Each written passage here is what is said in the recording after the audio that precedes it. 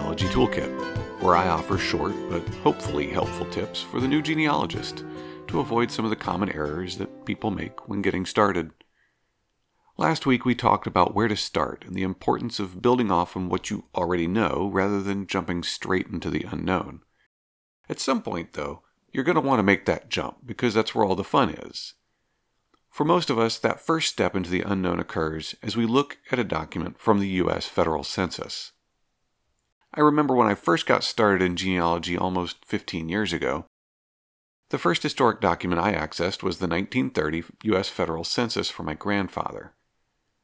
Both my grandfathers passed before I was born, so although I'd heard plenty of stories about both of them, I didn't really know much.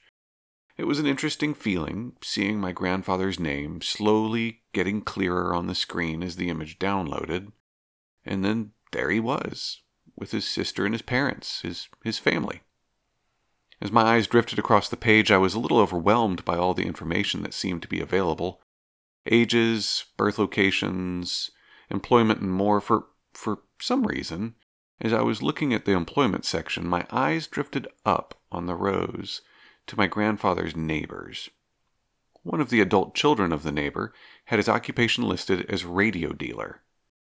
Now, I know that my grandfather was an amateur or ham radio operator, and I knew that at least for a time he had served as a radio dispatcher for the police department. As I sat there in the library looking at those words, radio dealer, I started to fabricate in my mind a question. I wondered if he'd gotten into radios because of the neighbor. I'll never know the answer to that question, but I was immediately hooked on the census. It had so many answers and offered so many interesting questions as well. Just like you're going to want to do, I saw the name of my grandfather's father. Again, a name that I'd maybe heard in a story somewhere, but I knew absolutely nothing about him and I wanted to know more. So I quickly forgot about researching about my grandfather, and I wanted to find an older census that had my great-grandfather in it with his family. But I was making a mistake. Remember the first episode, it always applies, no matter how much experience you have. Start with what you know. I hadn't learned everything that I could learn about my grandfather yet. Sometimes you can safely census hop, like I described, but it will eventually bite you, and you'll end up identifying the wrong parent for your ancestor, and everything else from that point on will be incorrect. So remember, start with what you know. But that was last episode. Let's learn some more about the US Federal Census. The census is a federal government responsibility almost as old as the Constitution itself. Article 1, Section 2 of the Constitution covers how the U.S. House of Representatives is to be composed. As we hopefully learned in our high school civics class, the House of Representatives provides representation proportional to the population of the state. The census is the mechanism by which the government officially counts the population of each state to determine how many representatives each state is allowed in Congress. The population changes over time, though, so the census is performed every 10 years. You maybe remember getting a letter just a few years ago during the pandemic. You had to go online and enter in a bunch of information on a website about who lived with you. That was the US Federal Census. And one day, many years from now, someone will probably be looking at that information you entered as they try to solve the puzzle of who they are and where they come from. The first census was taken in 1790, and it's been taken every 10 years since, like clockwork. The only census that is largely unavailable is the 1890, which was almost entirely lost in a fire at the U.S. Department of Commerce building in 1921. Interestingly, most of the records didn't actually burn. They were drowned in the waters used to put out the fire. You will likely find yourself shaking your fist in frustration over this fact more than once. But 22 out of 23 censuses being available ain't bad. You'll quickly find that every census year resulted in a different set of records. The information on the 1800 census and the information on the 1900 census differed significantly. The early censuses from 1790 through 1840 really honed in on the whole purpose of the census, counting people. For example, the 1790 census of my 6 times great-grandfather only listed his name as the head of household and indicated that there were 3 white males over the age of 16, 3 white males under the age of 16, and 2 white females of any age, and 2 slaves. And other than listing the county and state that he lived in, that's pretty much it. Whereas when I look at the 1900 census for my great-grandfather, there's much more information there than I care to list. But it's a goldmine of data. Prior to 1850, only the head of household was listed by name. Everyone else was either a tick mark in a column or a number. From 1850 on, every member of the household, related or unrelated, was listed by name. This is really what makes the census such a fantastic source for genealogical work. As a general rule, censuses provide more information the more current they are, but there are some exceptions to that.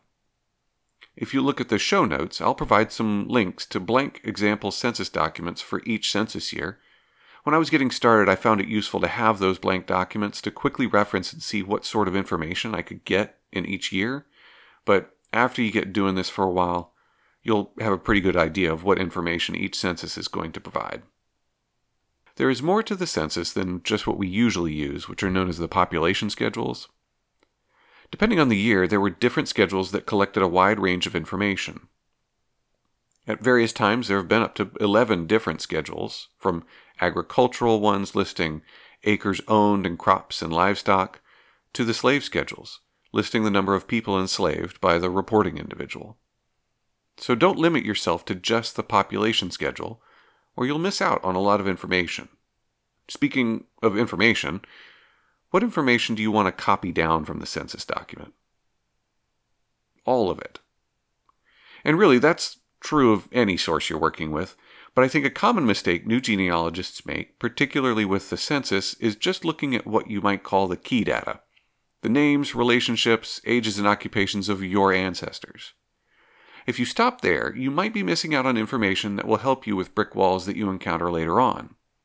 Write down for each individual where they were born, where their parents were born, can they read, write, did they own or rent their home, were they in school during the year, what day was the census taken, are there codes listed in some of the columns? You can find out what those codes mean. Sometimes they're just tabulation shortcuts for information that's already listed, but sometimes those codes are additional information.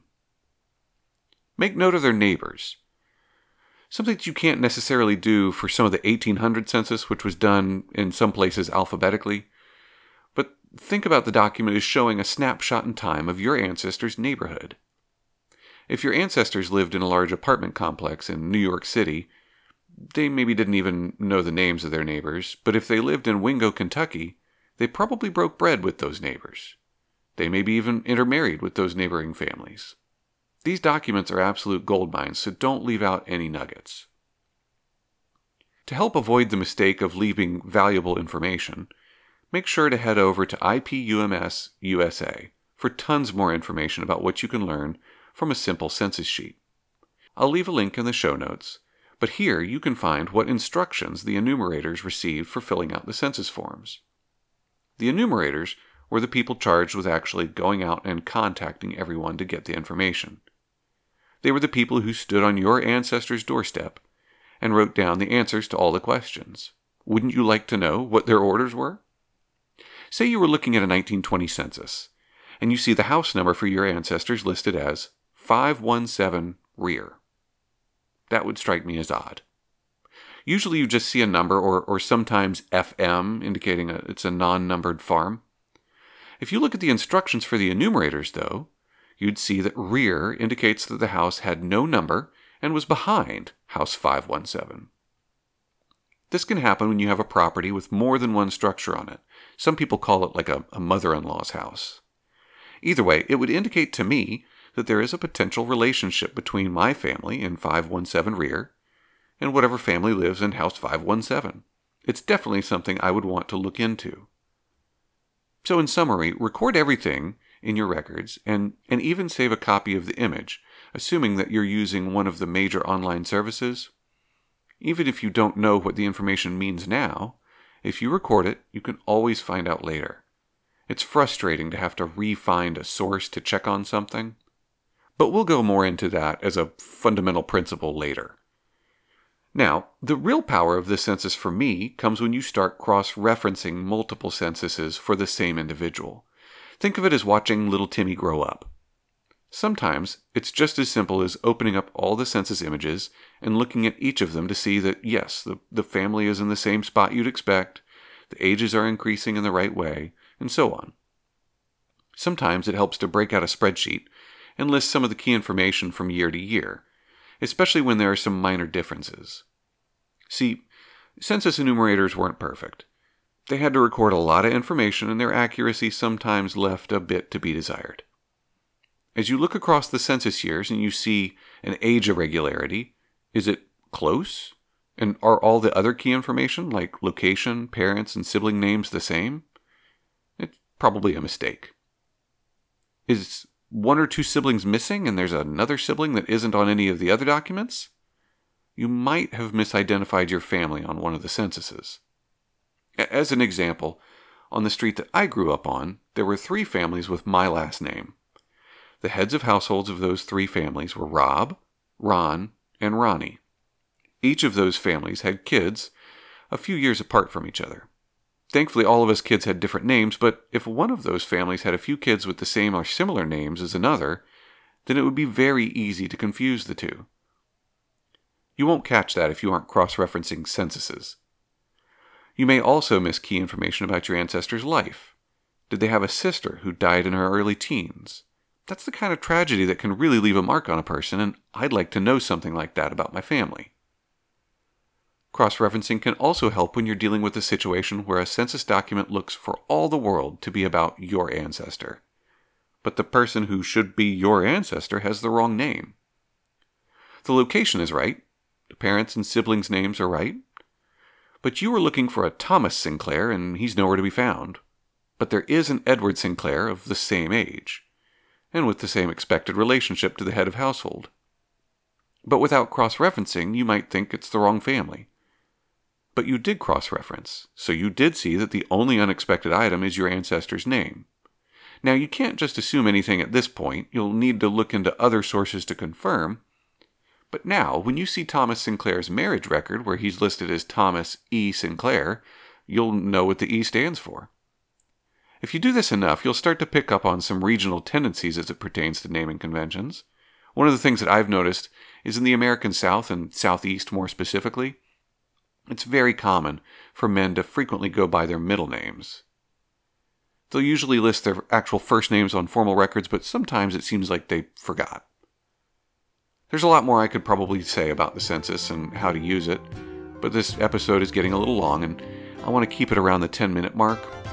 I'm going to overshoot from time to time, and that's okay, but I don't want to make them too long because I don't want you listening to me. I want you out there researching. So grab a beverage of your choice and go dig into some of those census sources and see if you've missed anything. Thanks for listening, and I'll see you next time.